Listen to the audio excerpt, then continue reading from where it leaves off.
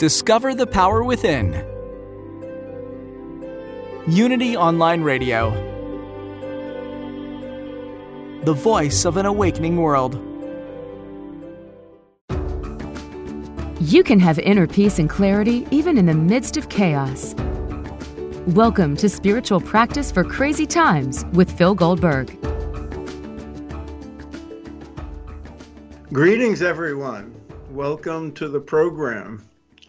I'm honored and delighted to be hosting this special series, Spiritual Practice for Crazy Times. Our goal is to bring you expert advice and guidance for remaining spiritually secure and strong, able to find joy and purpose even in the midst of the most challenging times. Not just this unprecedented pandemic we're all going through together, but anytime you're shocked by the trials and tribulations of life in this crazy world. I've lined up a stellar list of guests for the series, all wise, compassionate, experienced spiritual teachers from a broad range of traditions and faiths.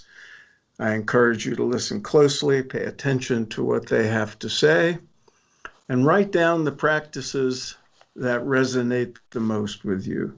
There will be many of them, so you'll be able to develop a repertoire or an inventory of practices to draw from at different times in your life when you need a spiritual boost and a way to reconnect with our divine source.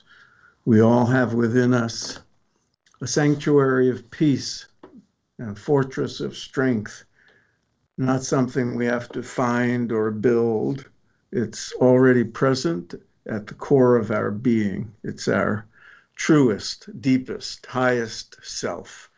It's our essence. It's what we are.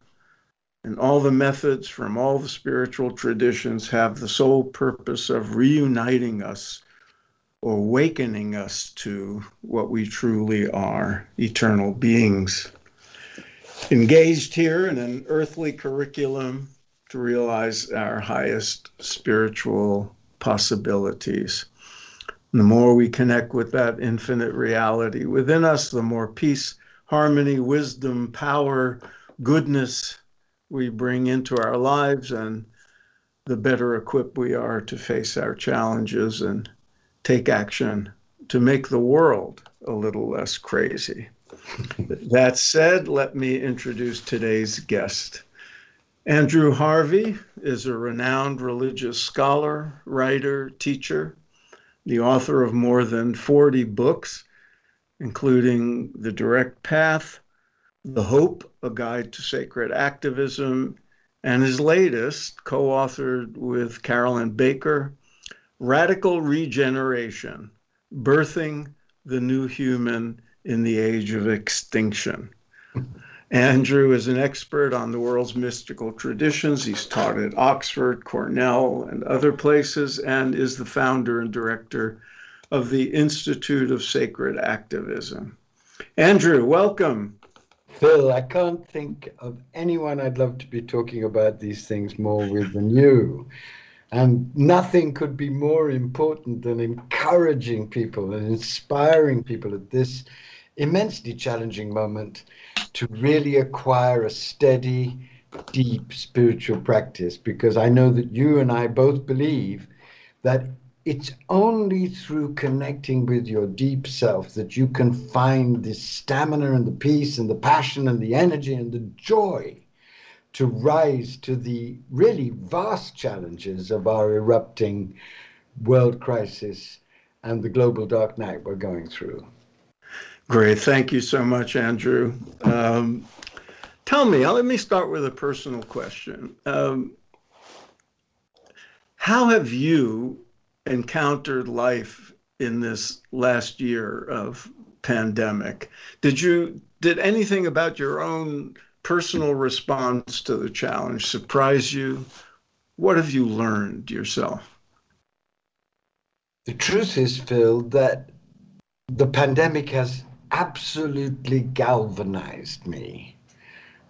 On the one hand, it's caused me immense distress, looking at the suffering that's everywhere, especially since that suffering took place at the end of the appalling Trump administration.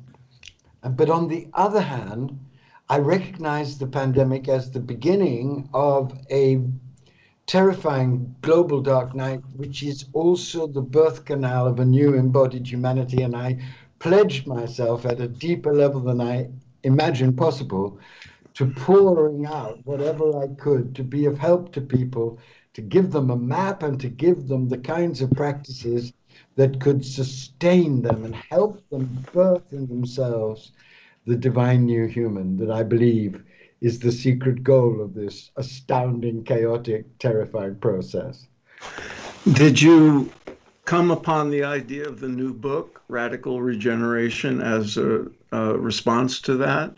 Completely. What happened is that Carolyn Baker and I have written 3 books together. We wrote a book called Return to Joy, which is a book proclaiming the necessity of connecting with the joy of the divine self that we all have so as to rise to the challenges of the time.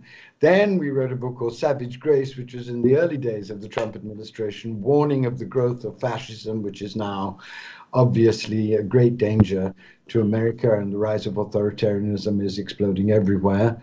Then we wrote a book on our particular passion, which is animals and the horrific situation with animals, but also a book about encouraging and inspiring people to really turn up and have sacred relationships with animals as we do, called Saving Animals for Ourselves. And then the pandemic hit, and both of us had exactly the same response. And that response was, Kali is dancing.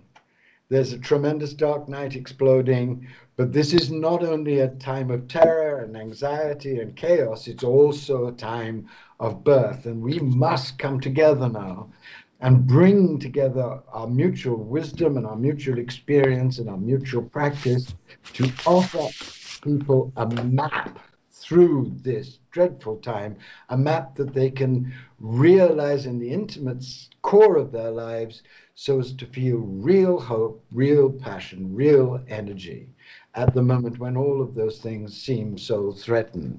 So we plunged in. We wrote a 300-page book in about 2 months, but then we boiled it down to 120 pages because we really wanted as many people as possible to get access to it. And that's the most amazing reaction, because this book is really our attempt to offer a map through the dark night, drawing on the great mystical traditions and the great mystic masters of the dark night, and to offer a vision drawn from the great evolutionary mystics of the new human that is emerging through the death of the old one, and to offer central, glowing, inspiring teachings on Tantra, on intimacy, on nobility and magnanimity, and on sacred activism that can truly, deeply, wildly, calmly empower people. So we've had an amazing time doing this. And I also brought out a whole new 365 Kabir translations and put them on my website so that people could have Kabir as an accompaniment to this wild time. Let's come back to Kabir. I love Kabir. Oh, let's come back to him later. But as a writer of books, I have to bow to you and commiserate with you. I've also had to cut a lot of pages from my drafts, but more than 50% is pretty impressive, Andrew, I have to say. You know, Mark Twain said the most wonderful thing, which I'm sure you know. He says, I wrote you a 10-page letter because I didn't have time to write you a 5-page one. I love that. And it's very true. But in your explanation, you name dropped Kali. So for the sake of our listeners who might have heard you say that and not know what you mean, could you please explain what you mean by Kali is dancing? Oh, my friends, now you've opened Pandora's box. But that's fine. Kali is a Hindu name for the goddess, the mother, the embodied Godhead. And Kali in Hinduism represents the ferocious love of the mother that presents itself in destruction that leads to new creation. And Kali is one name for this dark feminine force that is essential part of the mother. She's also a force of tremendous love, because the destruction that she's doing is not punishment, it's renewal, regeneration. And there are other names for Kali in other traditions. In Buddhism, this force is called Vajrayogini. In Christianity, this force is honored and revered as the Black Madonna. I have a particular passion for this force because my whole life has been dedicated to the Divine Mother. And my understanding and experience of the mother is that her love expresses itself in two main ways. One, of course, nourishing and tender and amazingly inspiring and encouraging and revelatory.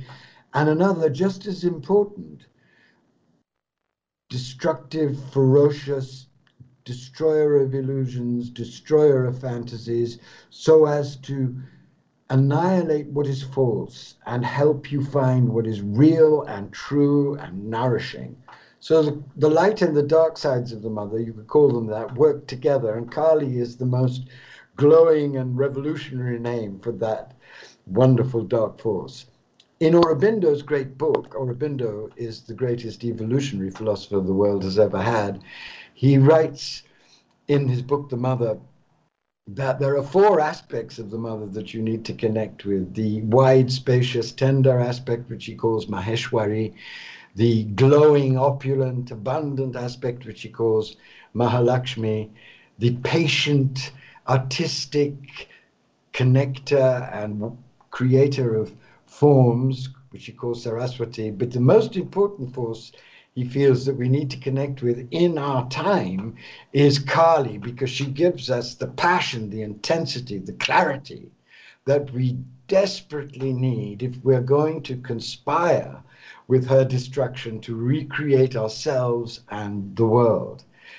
And in the Hindu tradition, which you and I revere and understand and try to emulate in many ways and integrate into our work, this age that we are in is called Kali Yuga. It is the age in which Kali is progressively dancing more and more fiercely, not to punish us, but to help us get with reality and become humble co-creators of a new reality.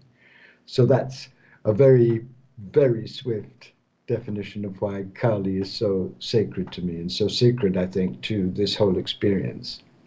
Andrew, people listening to you now for the first time, and if they see the title of your new book, they will see paradox. You Yes. sound both optimistic and pessimistic. No, I'm neither optimistic nor pessimistic. Ah. Real mystics are realists. And real mystics combine in the depths of themselves what Jesus called the wisdom of the serpent and the innocence of the dove. And that means that a true mystic who has been initiated into reality sees, on the one hand, the divine light in all of its glory, in all of its evolutionary possibility, in all of its absolute, timeless, eternal magnificence, and knows himself or herself one with that light, and all beings one with that light, and knows that the possibilities that come from aligning with that light are truly infinite. But at the same time, that light, once you experience it, illumines everything that is dark in the world and in yourself and in the crisis that's exploding all over the world, and shows you directly what needs to be dealt with. And if you don't have the wisdom that comes from illusionless confrontation with the real, you are really screwed, because the crises that are erupting now will then end in human extinction. But if you only have that, you will be paralyzed beyond all possibility and it will be very difficult for you to continue. That's why you so need the innocence of the dove, the visionary understanding. So I'm neither a pessimist nor an optimist. I'm a realist. I face the light every day. I see it. I'm aligned with it. My work is dedicated to the birth of a new humanity, but I'm not at all illusioned about anything that's happening. We need to confront the darkness in ourselves and in the world, and we need to rise with the power of the light to help the light birth a new world through us. Is that what you mean in the epigraph to your new book, which I found fascinating? To quote you, the specific medicine for the shock of despair is the deeper shock of meaning. Absolutely. Explain. That comes from a great, well, despair is an honorable reaction to what's going on. It is very scary. We have 5 major crises at least erupting at the same time. A pandemic, which we're still not in control of, climate collapse, economic disparity and inequality of an obscene kind. We have a massive massacre of the animals going on, 1 million species on the edge of extinction, and we have a rise in authoritarianism in America and all over the world. And if you add to that what Paul Levy calls wetiko, a soul sickness, a despair, a paralysis in the face of all of these things, we have the perfect cocktail for an annihilatory crisis. But truth has the 2 faces that I have described. On the one hand, it casts an absolutely illusionless light on this horror that's happening and forces us to confront it. And on the other hand, it constantly reveals to us, if we love it, our divine consciousness and the extraordinary powers of renewal and regeneration that consciousness gives us access to, as you said so beautifully in your introduction. So the only recipe for despair is to get down with the real. And the only way to get down with the real, the eternal, the timeless, with all of its peace, but also all of its evolutionary passion and energy, the only way to get down with the real is to plunge very much more deeply than any of us have ever imagined plunging into spiritual practice and put what we find in the unfolding revelations that we're given into what I've called sacred activism, into sacredly inspired, wise, non-violent, urgent, radical action. That is what my work is about, and that's what I have been dedicated to now for 30 years. Now, there was another line in your book in the first chapter that struck me and also carries with it a certain paradox. You write that living free is living free of both despair and hope. Yes. Most people think of hope as an antidote to despair, and you're saying we need to be free of hope as well. Tell us why you say that. The antidote to despair isn't hope. The antidote to despair is being hope. The problem with a lot of seekers is that they want hope on the cheap. They want to believe that everything's going to be fine, everything's going to work out. This is a disaster because it keeps them passive. When you really take divine embodiment seriously, when you truly awaken, you don't need either despair or hope because you're living in the real as a hologram of the real, radiating compassion, radiating joy, radiating precise and wise help. That's what I mean. Very good. Ramana Maharshi he wasn't in despair because he was living as the self. He wasn't in any kind of false hope because he didn't need hope. Living in the real is glorious enough and grounds you and founds you in the eternal. And from that glorious, calm, humble place, you work tirelessly to help and serve others. and you become hope. The Dalai Lama, I've spoken to the Dalai Lama on so many occasions. The Dalai Lama doesn't despair, but he doesn't have an ounce or a shred of false hope. He knows exactly where we are, but that doesn't prevent him being hope, loving, walking, giving, whatever happens. And that's what true seekers of God are challenged to become. In the book, you have early on 10 brief suggestions for navigating turbulent times. So let's switch to some practical stuff. The first one has to do with specifically the pandemic and being safe in it. And the second is about taking care of your health. And then you have some other specific suggestions. Let's start with fill your life with inspiration and beauty. Yes. What's more important than inspiration at a time like this? This is something I myself have learned during this pandemic. I've never needed the great mystical poets like Rumi and Kabir and Hadovich of Antwerp more than I have in this time. And I've read them with an intensity that I never had read them before. And they give me every day encouragement and joy. I'm a great lover of classical music. So in this period, I've been listening to Bach and Beethoven and Schubert with ears absolutely hungry to drink in every conceivable power of beauty. I also love all of the arts, and I also love beautiful documentaries about people like, for example, the other night I was seeing a documentary about Twyla Sharp, whom I admire tremendously as one of the great modern choreographers. And just watching that extraordinary woman in her 70s work on a piece for the internet and go out of her mind and come back into her mind and really wrestle with the fundamentals of how dance can inspire us, that was immensely inspiring.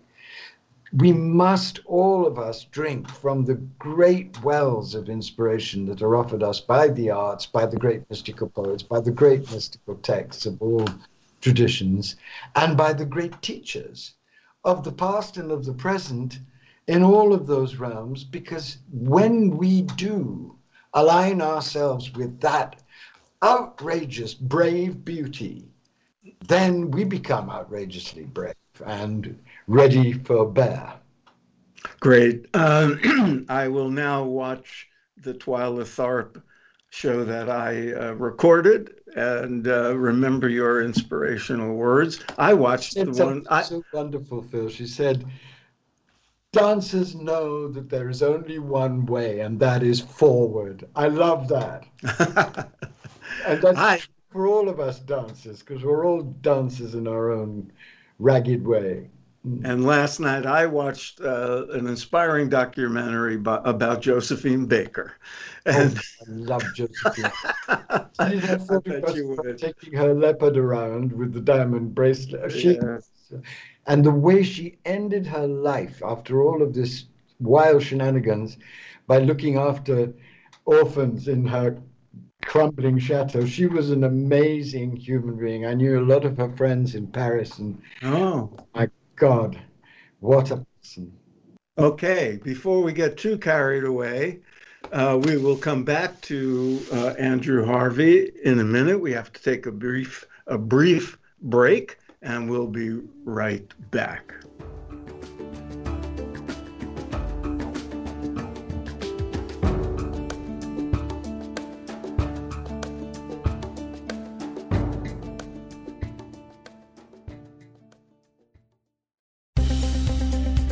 Practical spirituality. Positive messages. This is Unity Online Radio, the voice of an awakening world. Welcome back to Spiritual Practice for Crazy Times with your host, Phil Goldberg. Welcome back. I'm here with Andrew Harvey. We were talking about the importance of being inspired by beauty and other sources of inspiration during difficult times, in addition to music and poetry and art. Another suggestion Andrew has in his book, Radical Regeneration, is to spend 20 minutes a day in nature if you can. Andrew, a lot of people listening will live in urban environments. Of course, I do myself, but there are parks. I do every single day. I go to my favorite little jewel of a park near me, which is about 150 yards away, and that is a park filled with squirrels and children and beautiful old trees, and just sitting there silently and loving the grass, loving the squirrels, loving the trees, reconnects me with the great natural mother, the mother of nature. And that gives one hope, gives one strength. Sometimes I take my shoes off, like Matthew Fox does. He told me about this every day. He goes to his park in Oakland, and he takes his shoes off and just walks on the grass and feels the power of the mother coming up through the soles of his feet. And I've been emulating my 80-year-old friend. My experience is that when people spend time in nature, and I relate to that because I grew up in a very urban environment in New York, and there was a big, beautiful park in Brooklyn that just anytime we went, life changed. Yes. I have a similar experience now living in LA. But one of the things I believe happens when you spend time in nature is your attitude toward the climate crisis changes. Absolutely. Talk to us about that. Because about 10 years ago, I was sitting in my favorite park, and suddenly I was overcome by terrible dread, because I suddenly saw in a flash of vision that everything I was looking at that I was loving so much was threatened. And that plunged me into my book, The Hope. It was one of the inspirations for writing that book as urgently as I could, because that experience just overwhelmed me with grief and actually led to a very profound exploration of all of the dark shadows this crisis is creating in us, which made me grateful for that experience. Whenever you are really overwhelmed by the beauty of nature, as I have been in Namibia, which is my favorite place on earth, which I go to whenever I can afford it, to just drink in the primal, original world, because Namibia is naked desert foaming with animals in astounding grandeur. Whenever I go there and to the other places where I worship nature, I feel on the one hand the tremendous strength of the mother, and on the other hand the agony of what we're doing to her. And she gives me the strength to feel the agony and then to dedicate myself anew to doing whatever I can with the last years of my life to rouse people to defend the mother and to defend the environment.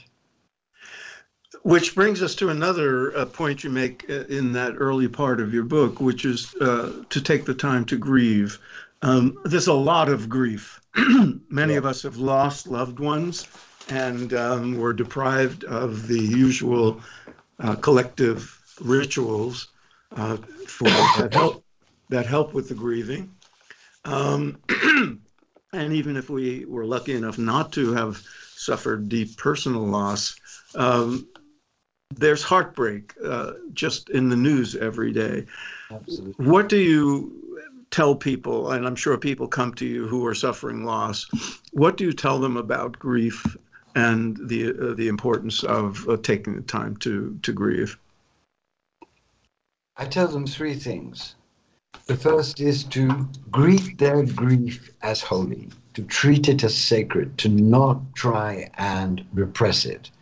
Because if you go into your grief and allow it, you'll find that grief is a river that will take you to the shore of a deeper realization, a deeper understanding, and a deeper commitment to put love into action. That's the first thing. The second thing I tell them, and I really tell them, I advise them strongly, is to create from your friends, as I have done, a grief circle. I have a group of 4 or 5 friends here in Oak Park, and we have created a conscious grief circle in which we meet every Sunday, and we speak about the anguish feeling at the political situation, at the economic situation, at the suffering so many people are going through, at the horrific news about climate change. And then as we really empty our grief into an invisible well, we pray over it by saying the rosary, so that we integrate that grief and deepen our love for the world. The third thing I say to people once they've been integrated those first two things is to say that the greatest key to finding your mission as a sacred activist, as someone who is prepared to stand up and actually do something from an inspired mystical point of view with all of the practices available to you, the first thing that you need to do is to connect with your most profound heartbreak.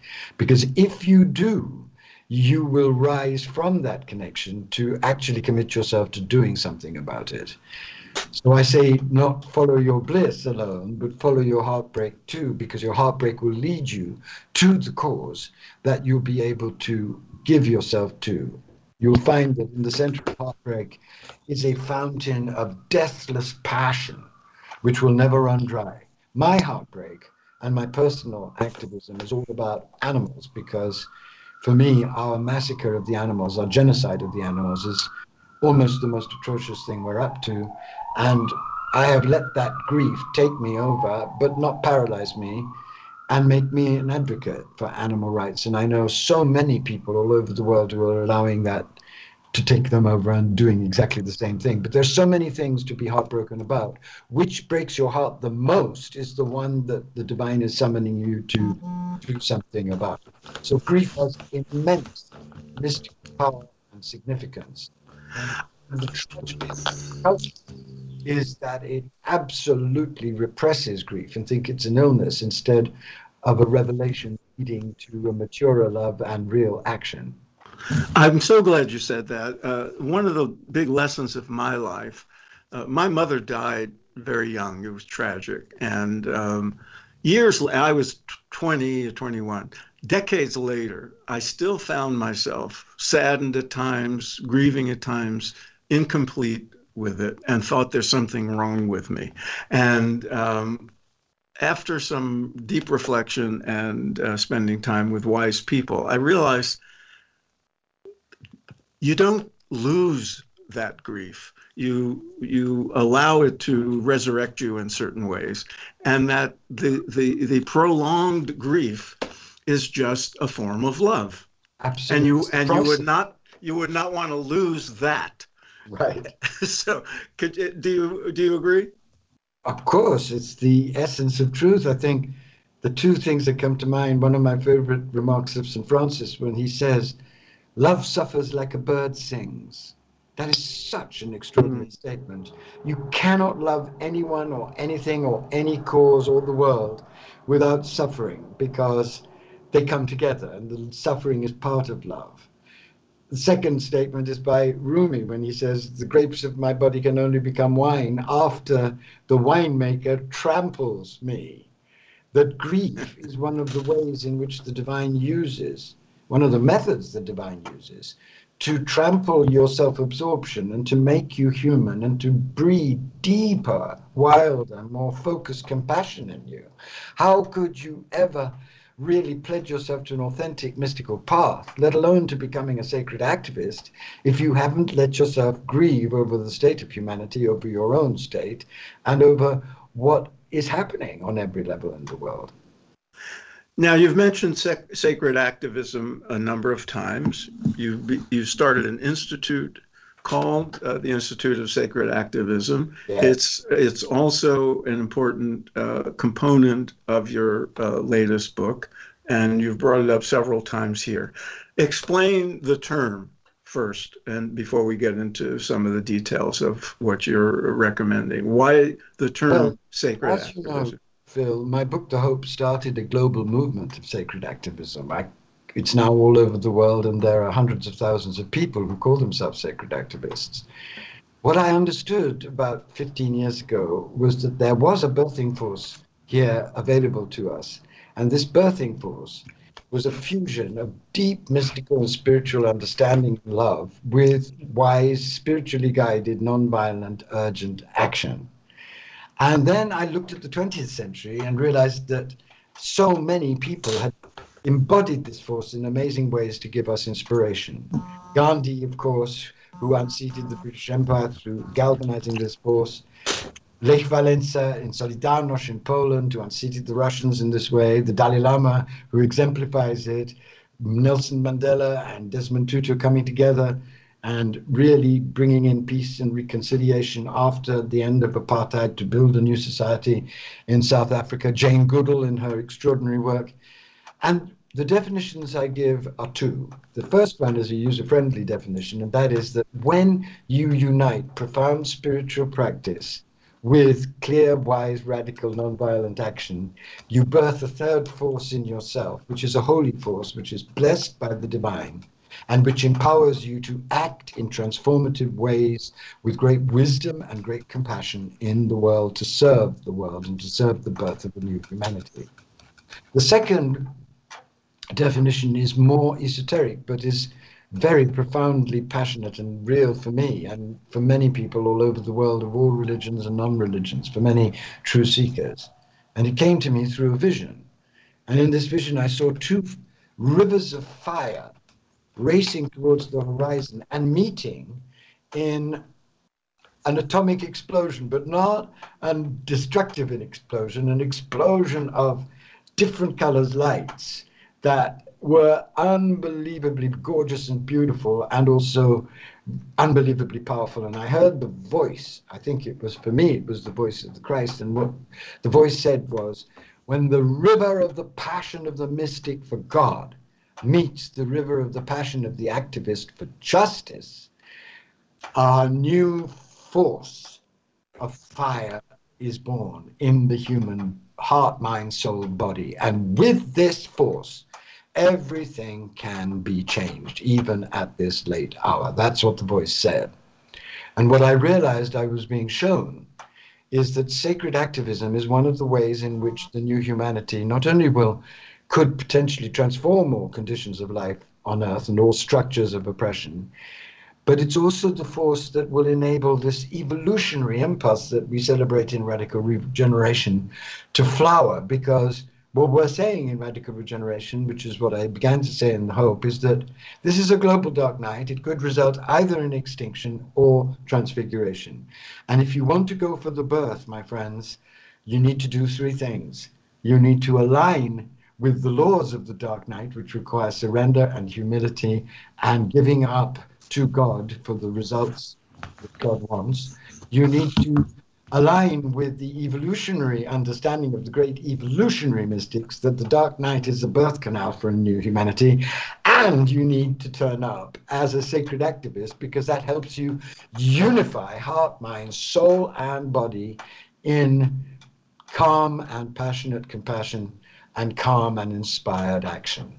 So a whole new human being is born. So that's sacred activism, and that's why it's so central, not only to my vision, but to the Christ consciousness, to Mahayana Buddhism, to all the great mystical systems that understand at the deepest level that the new human, the divine human, the enlightened human, is not only one that is a human being that has divine awareness, but one that puts divine awareness into action to transform the world. Andrew, not everybody, as we know, is inclined to be a Nelson Mandela in their environment. No. People have different degrees of passion and different obligations, duties, inclinations, and so forth. What do you tell people who say, "I'd love to help, heal the world, Andrew, but I have enough on my plate," about what they can do? First thing I would say is I completely get it and I understand. The second thing I would say is that you're not going to be given you're not going to be given any alternative, because the crisis that is exploding now and is going to get worse is going to compel you to make a choice. Are you going to let it explode and potentially wipe the human race off the face of the earth? Or are you going to realize that this age is one that is asking you to turn up in whatever way is most natural to you, to plunge much more deeply into spiritual practice and to take very much more seriously your obligations as a citizen of your country and as a citizen of your world. There's no way out to this challenge, but everybody can rise to this challenge in different ways that suit their own gifts and temperaments, but nobody is secure from it. It's a wonderful challenge, stop hiding in your responsibilities and start claiming your divine consciousness and the obligations and responsibilities that that consciousness has. That's not a user-friendly reply, but it's a user-friendly time.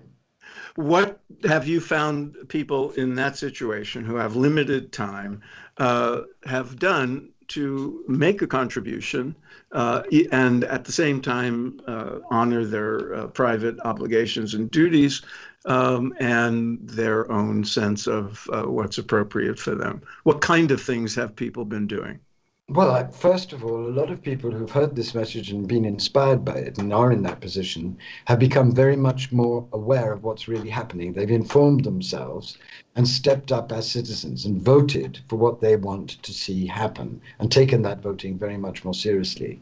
Secondly, a lot of people I have inspired have become advocates in their own way when they have the time for the cause that they truly, truly care about.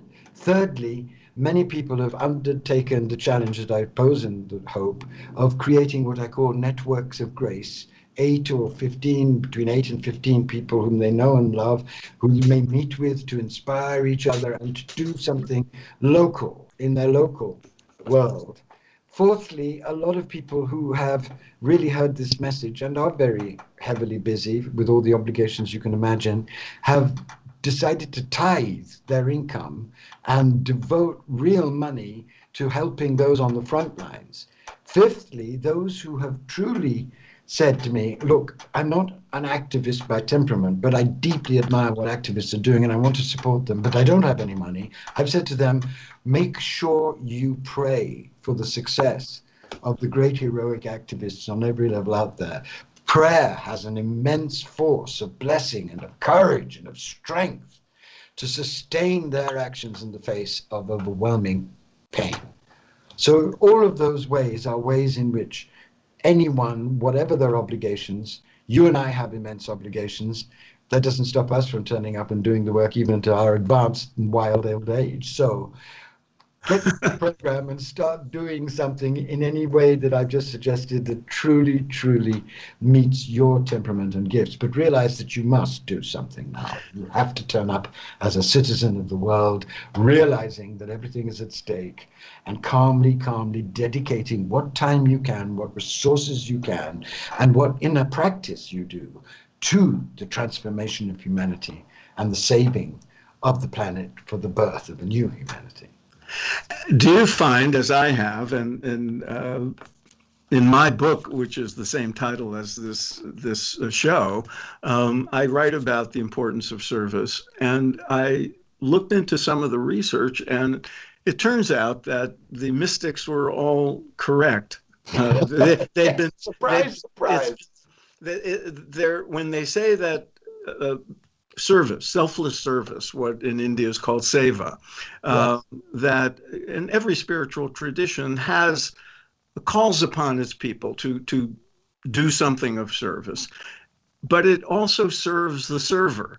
And there's a lot of research that demonstrates that people who do give some service in their lives are actually healthier and live longer and so forth. Could you address that? You know Mathieu Ricard's great book on altruism, in which he brings together all the latest research done all over the world, which just proves something that the mystics have always known, which is that if you're paralyzed by despair, if you're unhappy, serve, and you suddenly find yourself feeling joy and suddenly find yourself far healthier and far more inspired. This is the truth that is known by all the mystical traditions, and especially emphasized, of course, in the real Christian tradition by the original Jesus, who made it the center of his message. So it's very important for people to understand that service is not something that you do out of guilt and shame and terror and fear. Service is the natural flowing out of receiving divine love, realizing that you are part of that divine love and wanting to share it with others. And if you do share it with others, you become so much happier, more fulfilled yourself, and so much more lovable. So we don't have to give up our narcissism. to provide service for the world. We can. That's what the Dalai Lama calls enlightened selfishness, which is such a fantastic phrase. Yes. He said, you don't be selfish, but be enlightened selfish and serve, and you'll be happy. That's one of his greatest jokes. That's great. In Radical Regeneration, you have a section called Our Sacred Duty, and you cite 5 lessons regarding our sacred duty at this time in the history of humanity. The first of those for is life is hard. Yes. Tell us about that. Well, life is hard for everybody. We're dying and we're surrounded by terrible suffering and grief. And even if you are rich, which neither of us are, you have all kinds of psychological traumas from your past to deal with. So facing that life is dukkha, as the Buddha said, has a streak of deep, deep suffering and incompletion in it, is absolutely essential. You've got to wake up for that.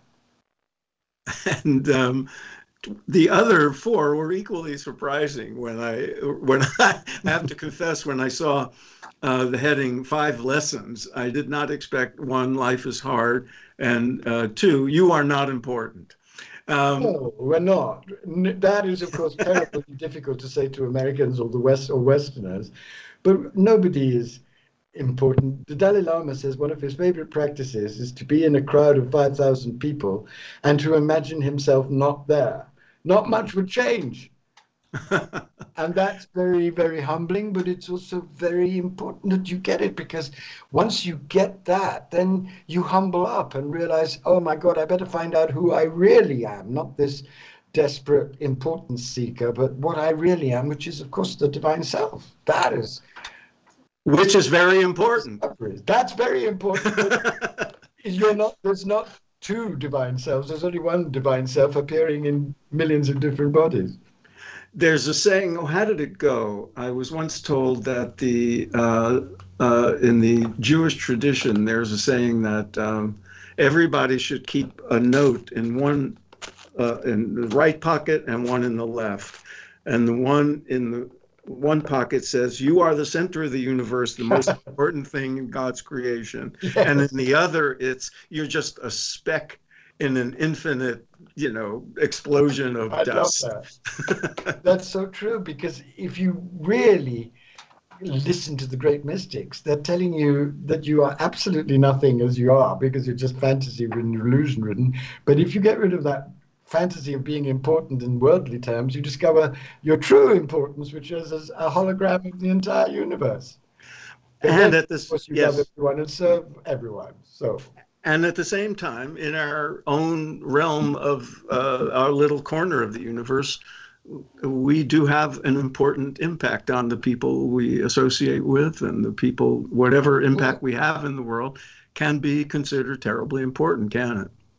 It can, only though if it's really a conscious impact, because unfortunately most of us are shadow-ridden, and the impact that we have is ambiguous at best. That's why it's so essential to take a spiritual path and clean up your act.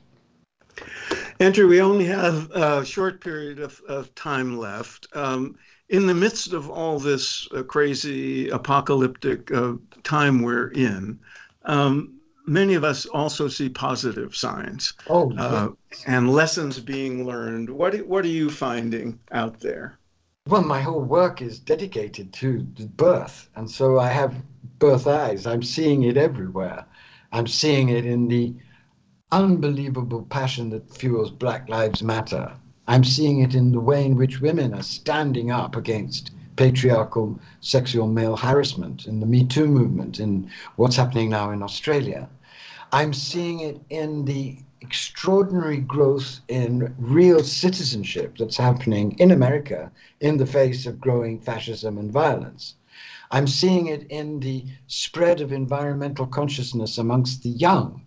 I'm seeing it in the extraordinary tenderness and open-mindedness of so many young people. I have a goddaughter who just continually astounds me by the range of her tolerance and wisdom. I have a young Pakistani trainer who's trying to whip me into shape. He's 24, and he takes my breath away by his generosity of spirit and by his understanding and by his openness of spirit. Andrew, we have to cut it short, I'm afraid. I'm glad we're ending on this positive note. It was all positive. Yes, it was. And there's much to find that's encouraging, and I encourage our listeners to look deeply into Andrew's work on sacred activism, his new book, Radical Regeneration. Join me next week. We'll have another wise and wonderful guest. Meantime, you can find me at my website, philipgoldberg.com. Read my books, especially Spiritual Practice for Crazy Times. Listen to my... I love that title. And listen to my podcast, Spirit Matters, which has about 250 or so interviews with wonderful people, including Andrew more than once, and others who you will learn from. In the meantime, be well, be strong, stay safe. Thank you for listening.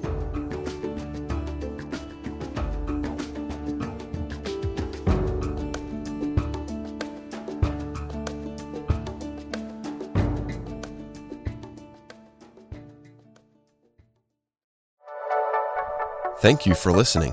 This is Unity Online Radio, the voice of an awakening world.